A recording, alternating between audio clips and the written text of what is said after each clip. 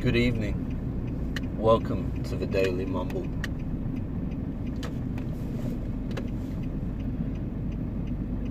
My weight tends to bounce between 90 kilos and 100, and normally I can maintain it sort of around 95, 96 and still eat whatever I want. But there are times when it really starts heading up to triple figures, and that's when I know I need to take some steps to redress the issue. Most of the time, simply cutting out snacks for a while during the day is enough to get things heading back towards 90. It's a bit scary when you look at the BMI figures, the body mass index. I really wonder if the BMI figures were written down by someone with incredible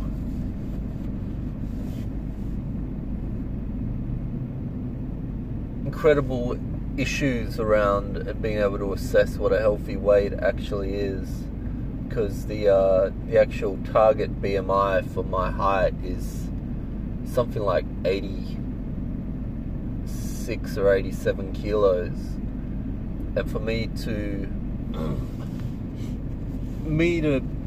get to 86 or 87 kilos involves basically a predominantly protein-based diet with almost no carbs at all, and working out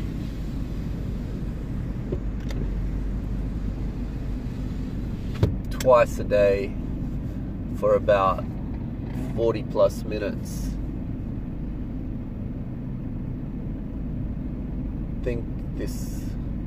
I wonder if they have undercover motorcycle police who ride scooters. This guy who's just come through the middle is a bit sus. Interesting.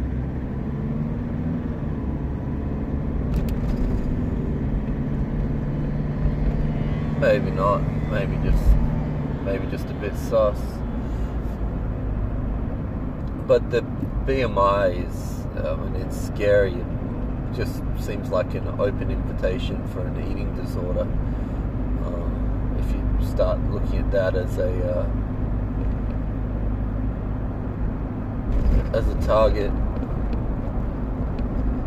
But the scales are a confirmation of what the eye sees in the mirror, and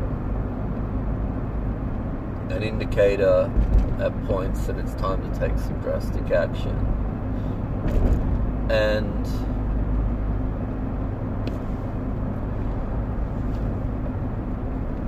I've been thinking around mental health, and I think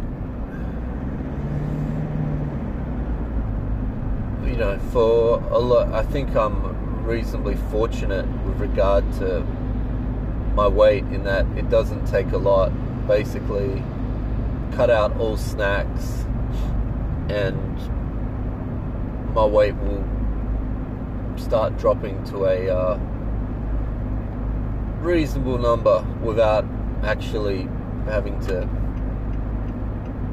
combat any of my slothful tendencies.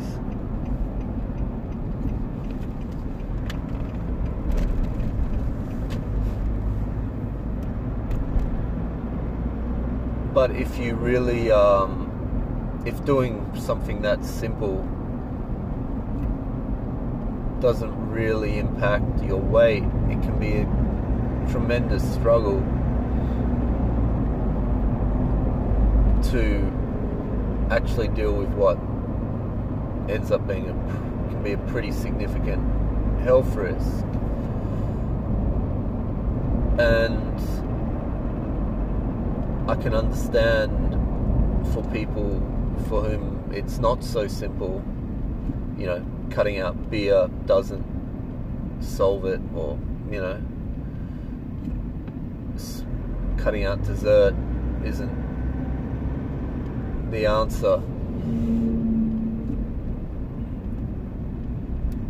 That it can be incredibly demotivating and discouraging and despairing for them. And similarly with mental health, I think one of the big keys around mental health is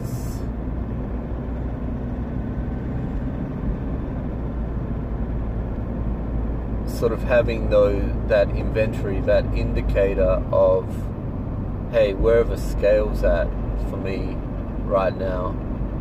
Where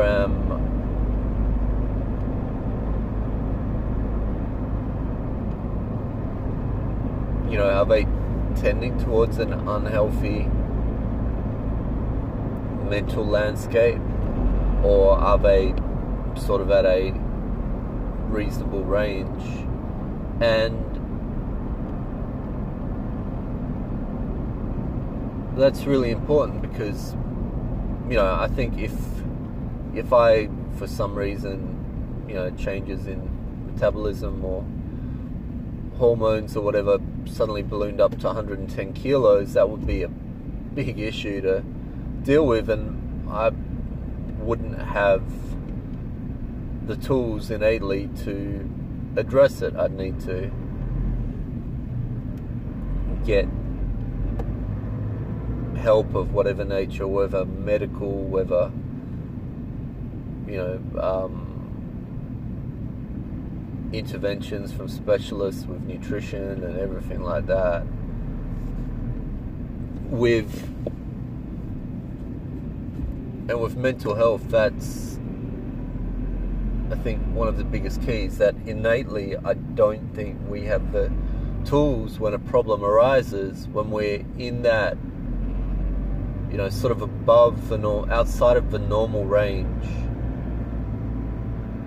of, let's just say, the mood spectrum. Say when a person tips into a truly depressed state, they don't have the tools to innately get themselves out of it. And I think that is one of the real misconceptions about mental health, because in a lot of ways I think what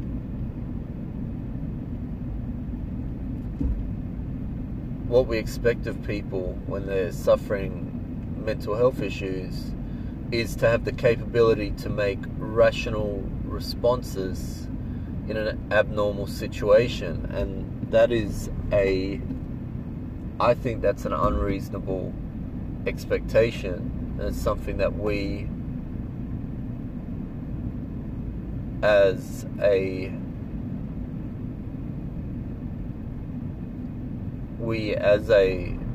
society and as a culture need to get out of. Stuff like Are You OK Day is great, as a tool for awareness, I don't think it's actually that useful in any way, shape or form as an ability to address mental health. Because I have no clue. If I asked someone, are you okay? And they said no, it's like, okay, what do I do now?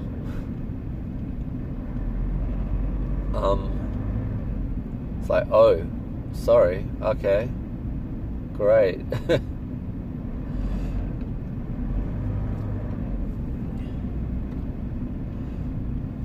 Because, and one of the problems is with mental health is that it is not particularly with depression, it's not simply an aspect of cheer up or buck up, come on, let's do it. Even things like going for a walk, which is really part of the basic solution, and this is the problem where it is like solutions.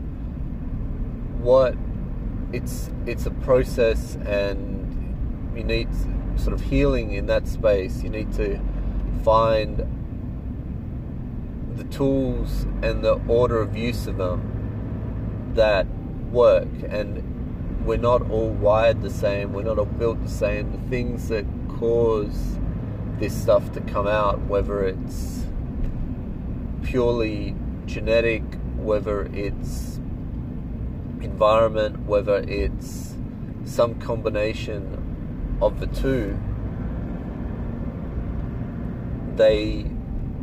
whatever the solution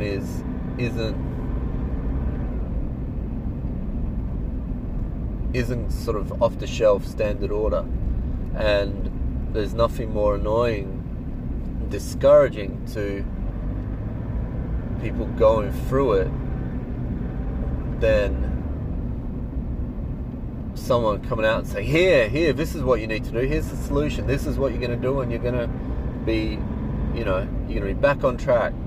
And it's like, get away from me, just shoot me now with your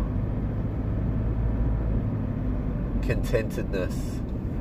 It's like, what?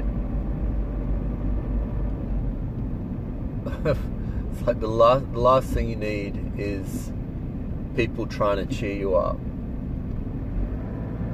You need friends, absolutely, and please, if you know someone going through depression, hang in there with them, just keep in touch, say, hey man, you good? No? That's cool.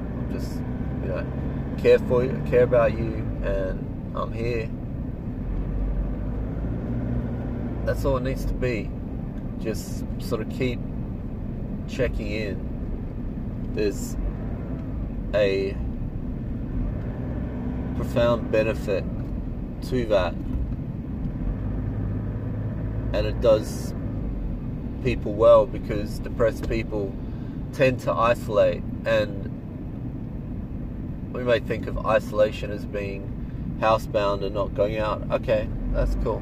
But you don't need to try and drag them out, because it can be so difficult to get out when you're going through depression.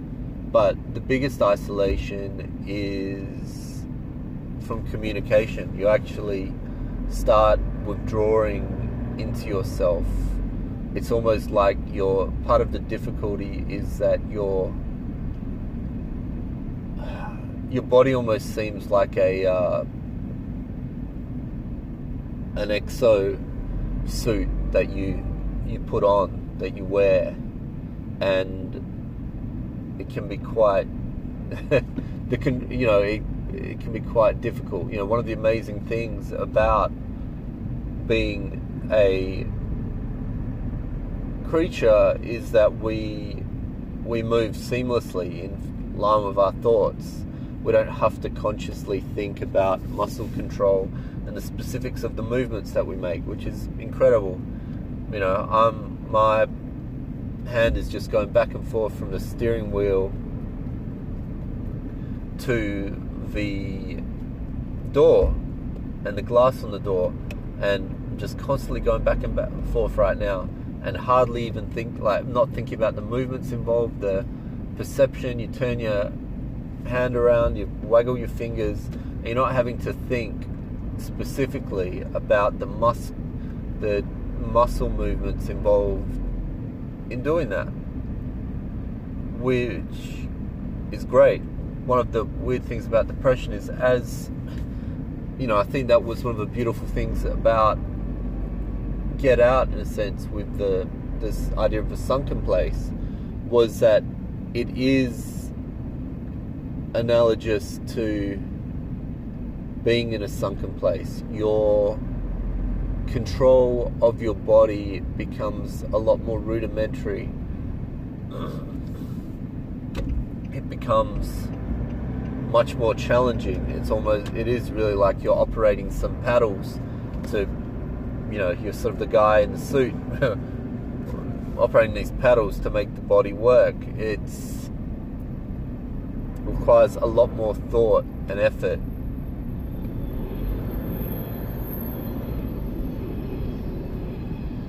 To do that. So getting people out of the house, as good as that may sound,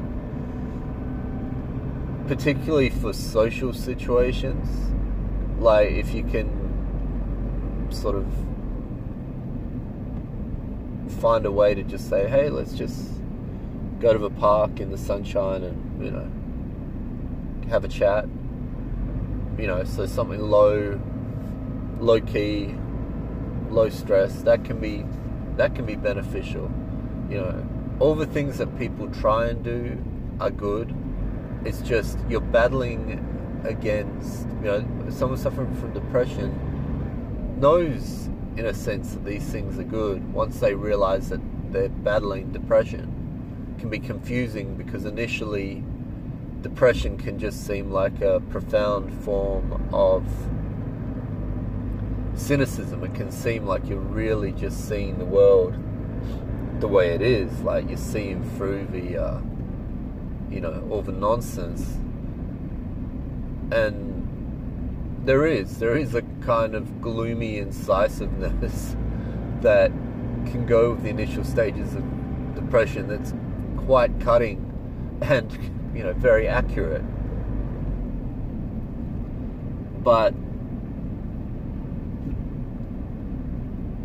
by and large, a sort of normal, as that mood state normalizes, people and things that people are committed to become more and more problematic, whether that's work or study,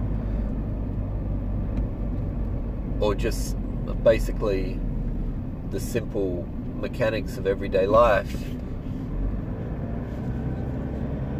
People have an awareness, I'm depressed, I'm down. But once you're depressed or down, the basic tools to intervene and address that become, access to them is limited, because you're sort of feel like you've shrunk into your body, and you're now just this little person trying to control this giant suit that you're wearing.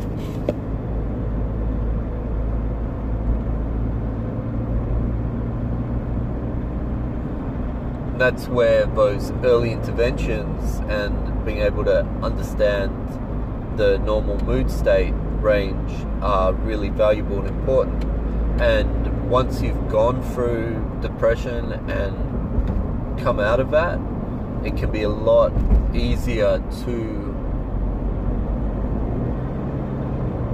understand and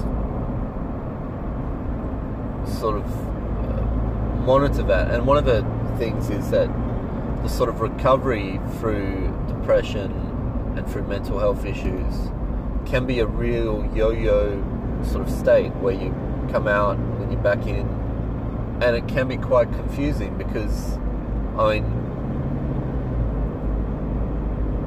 the starkness between normal everyday mood and existence, and depression can be such a sharp contrast that you actually can wonder if, or think that you're bipolar, because a deep, dark depression is so deep, so dark, that normality seems like euphoria and mania by comparison. You know, the euphoric state of having the energy to do everyday things is I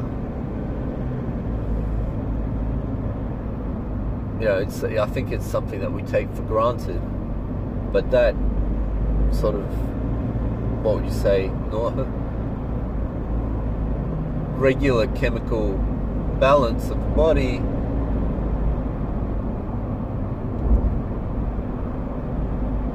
can sort of seem like you're on a wonder drug when you come to that place after having been depressed. But the thing with depression is that even people who have been depressed can't prescribe to other people what you do to get out of it. It really is hang in there, keep grinding, stay alive, just keep, and it'll be whatever message and motivation works for you. And I think we find profundity where we find it.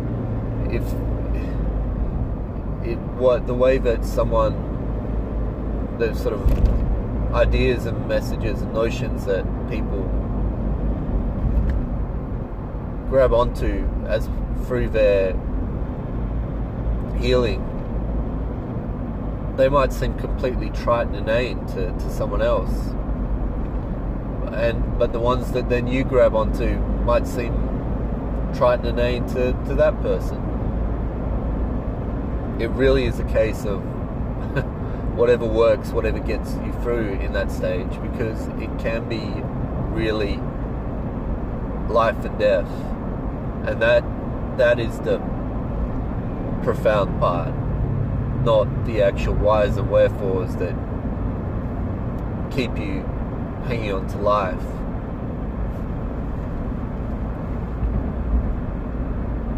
One of the key things is a willingness to embrace interventions, and by interventions I mean particularly medical interventions, whether that is some sort of inpatient treatment at a mental health facility or a hospital.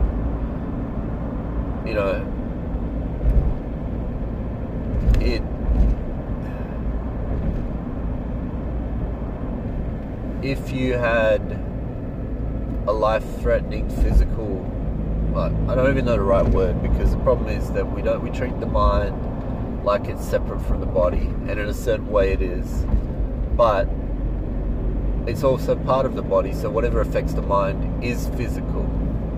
So we wouldn't blame someone for having diabetes and requiring hospitalization. So we shouldn't blame people for having depression or some sort of other mental health issue and requiring hospitalization. And there's a lot of stigma around that, and even within mental health, people who are, let's call it, first person mental health suffering communities, so people who actually suffer from mental health, there can be a sort of level of gradation in that of I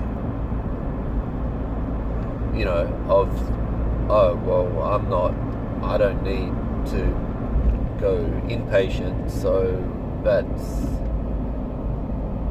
and that's somehow being a good thing.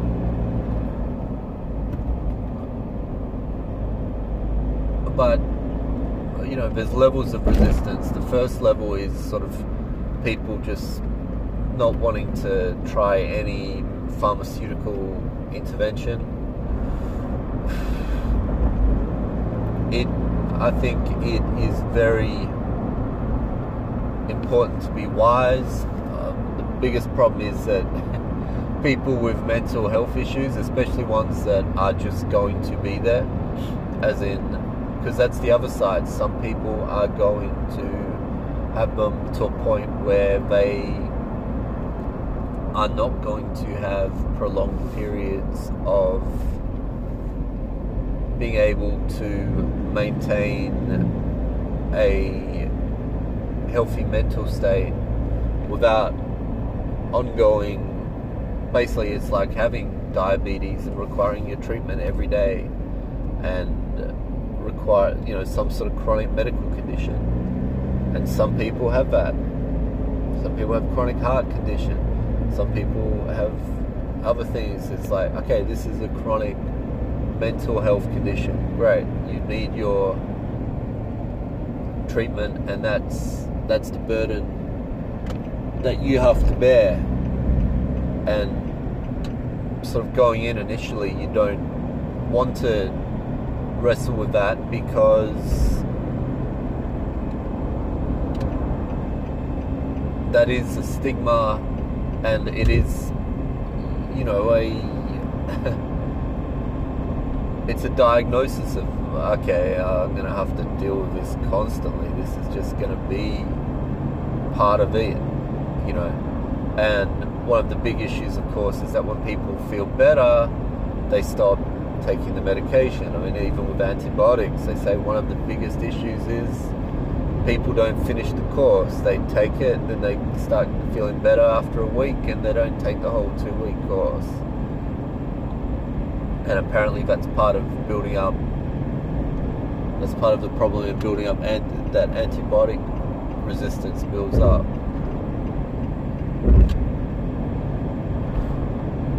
So when people feel better after mental health issues, they stop taking the meds, and then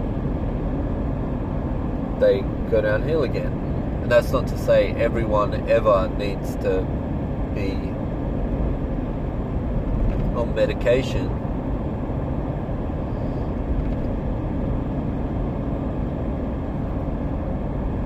There are people where medication may be simply an effective intervention to help sort of involuntarily get the body to do what it's not doing, which is regulate mood.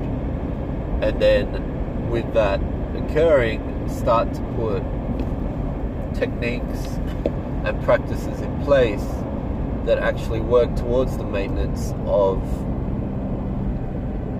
mood and of a healthy mental state, which can be, and everything can go with that. One of the key things that can be very helpful with a medication, and there are so many of them, and it all depends what really works for you, what works for the person in question, and what works for one person may be completely the wrong thing for another and make them things worse,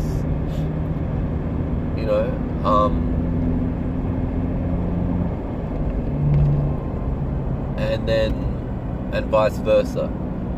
So there's sort of no silver bullet, one-step solution with it. It's like often people have to try something, go back and say this isn't working, and try another thing and go, this is alright, but I'm having trouble sleeping, and then probably find what works.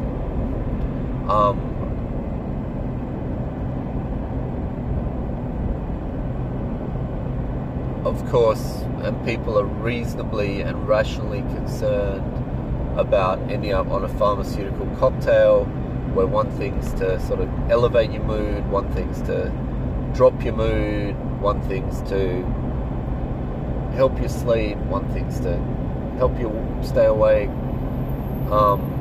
And that, I think that's pretty rational. There's some real horror stories out there I think, as in with anything, if you decide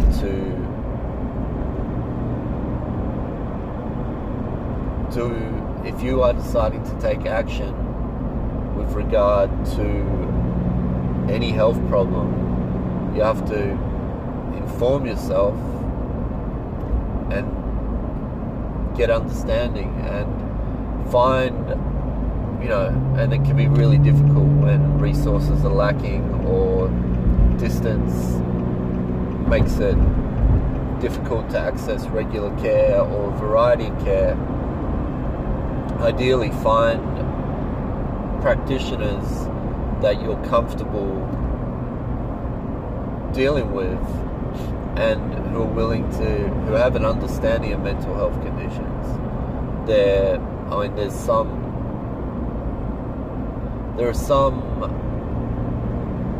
because normally what the first point of call is the general practitioner, sort of family doctor kind of deal. And they may have a very limited understanding of mental health, and the tools they're given to address things, like the checklists, they may not really have a sense of what things mean. They may not have a sense of how to help you access care, and then realistically you need to weigh up whether you need to go to a different practitioner and then try and find someone where there is a decent standard of, decent awareness and understanding of these issues, which can be difficult to do when you're actually suffering from mental health issues, because often getting to the family, your regular physician can be a battle in and of itself.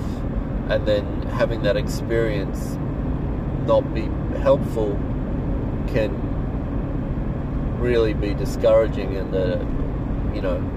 sort of dampener on the optimism and courage that you build up just to do that and take that action. And people might say, "Oh, courage, you're being a bit it's not like you're being a little bit sentimental in your language there." It's like, no, I actually think that people given the stigma in society and given the battle that is occurring in the mind for someone dealing with mental health issues, it is an incredibly courageous act to admit that you have an issue and to seek help. And ideally we sort of start dealing with mental health issues more like we deal with the idea of physical health, which is, okay, any of us can slip into a bad mental state, an unhealthy mental state, just like any of us could slip into a unhealthy physical state. And sort of just have much more normality around that, around the conversation around it.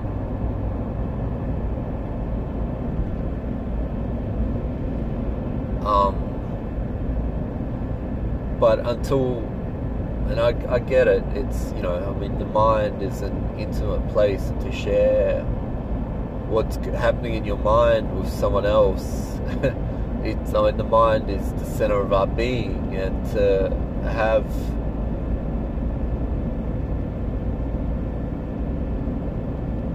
exposed that and opened that up for critique, even at the best of times, is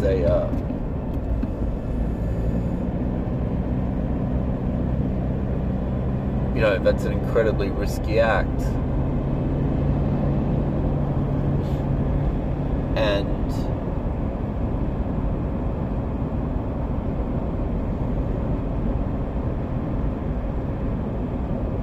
I think the challenge is for all of us to be a lot more compassionate around these issues, and more compassionate to ourselves and more understanding. I think so much of that mental health treatment is also the inner voice, that self-talk, and that can go in a negative direction and a really unhealthy direction. That can be a precursor to an unhealthy mental health state.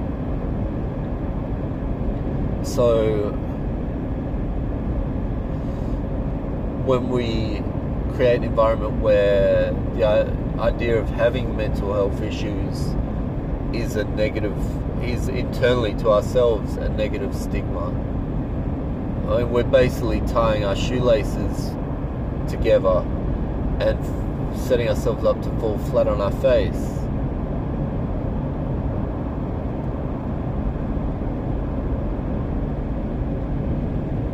So I think, there's a lot of fear, there's a lot of stigma, there's a lot of judgment that occurs.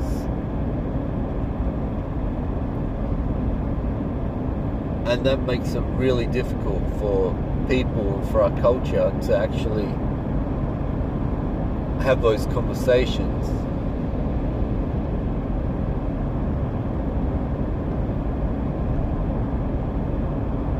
And if sort of being on mental health,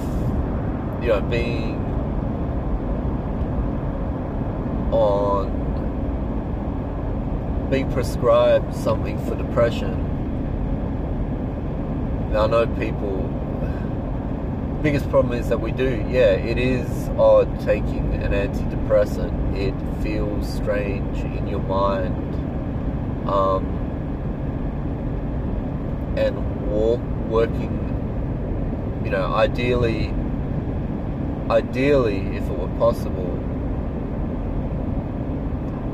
And this is the challenge, because some people, it's just not going to be possible for them not to be on pharmaceutical intervention for their mental health for the rest of their lives. And that's okay, because it's keeping them alive, it's prolonging their life, and hopefully if it can, the big challenge is minimizing side effects, because some of the side effects are pretty horrific.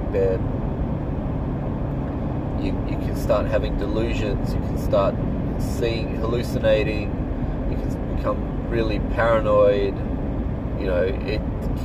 Certain interventions can generate incredible anxiety where, you feel like everyone is looking at you and everyone is talking about you. And that's a terrible space to be in, walking through the world. I mean, I remember a long time ago, I was sitting on a train and some guy came into the carriage and he was shouting out, let me out, I want out. He wasn't talking about the train.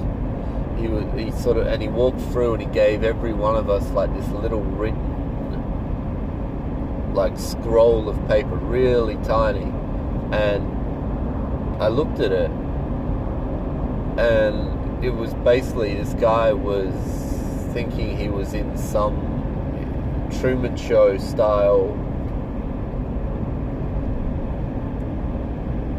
reality where everyone was watching him and he was basically being consumed for entertainment, and he'd seen through it and he wanted to be let out of it, and that was the reality that his mind was trapped in. And it's a terrible thing, and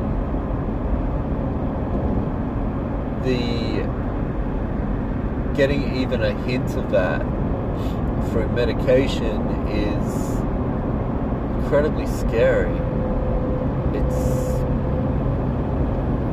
It really is freaky and disturbing. So that is one of the issues with mental health, is that even finding proper treatment can be such a battle.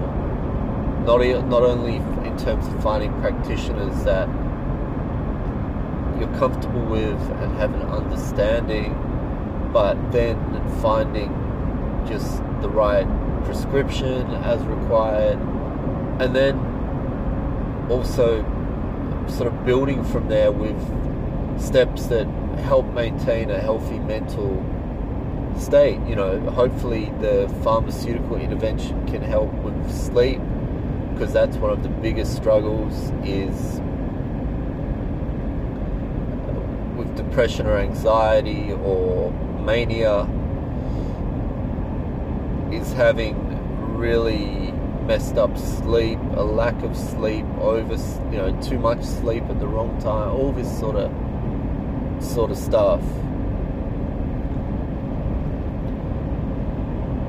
And part of getting healthy is being able to get on track with that, and then sort of building up healthy things like just regular self-care, like regular breakfast, lunch and dinner, sort of eating basic healthy food, and simply, as simple as going for a walk, getting out in the sunlight, all great and healthy things, but just such a battle. And building the techniques in conjunction often with counseling and psychologists of healthy self-talk, of being able to basically have a conception and understanding of what you're going through and battling that works for you, whatever it may be. I mean,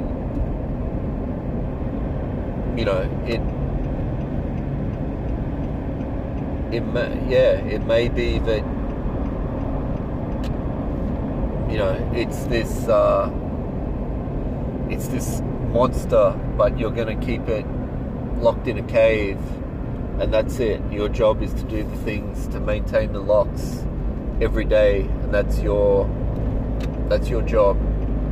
And the taking of the medication and the healthy, the normal sort of care for yourself and hygiene and healthy eating and exercise are all part of, that's all checking the locks and turning the locks and making sure the chains are bolted, everything like that. Maybe that example works for someone, and then for someone else it's like, no, don't like that. It doesn't grab me, so it's something else, and whatever it may be.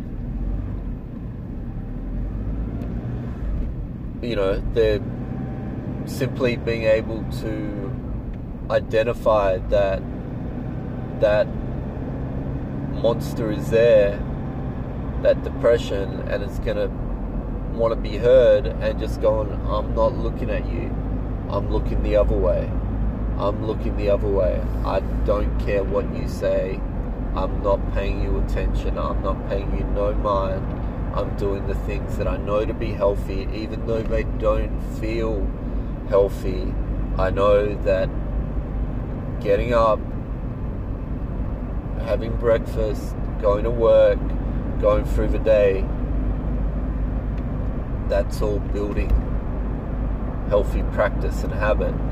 And part of the thing is that, getting yourself into a state, because one of the things I do think is, 80% of life is showing up.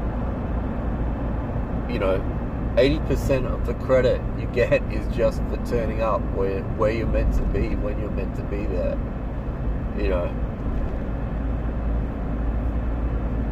And if you can get in a state to do that, even if it's just going through the motions, you build momentum and positivity incrementally, sometimes only in small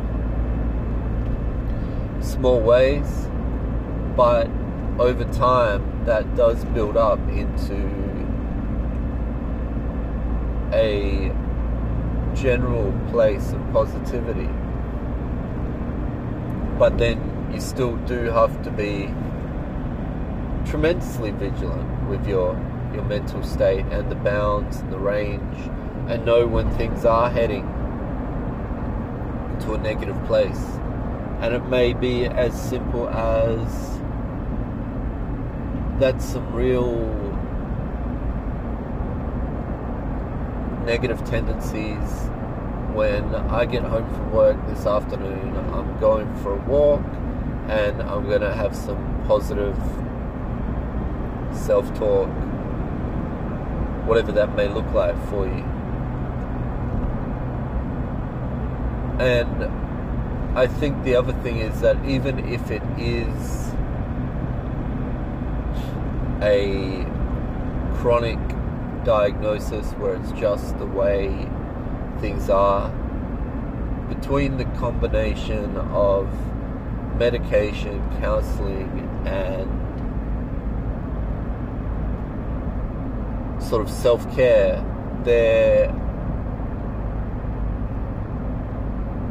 there's tremendous potential to still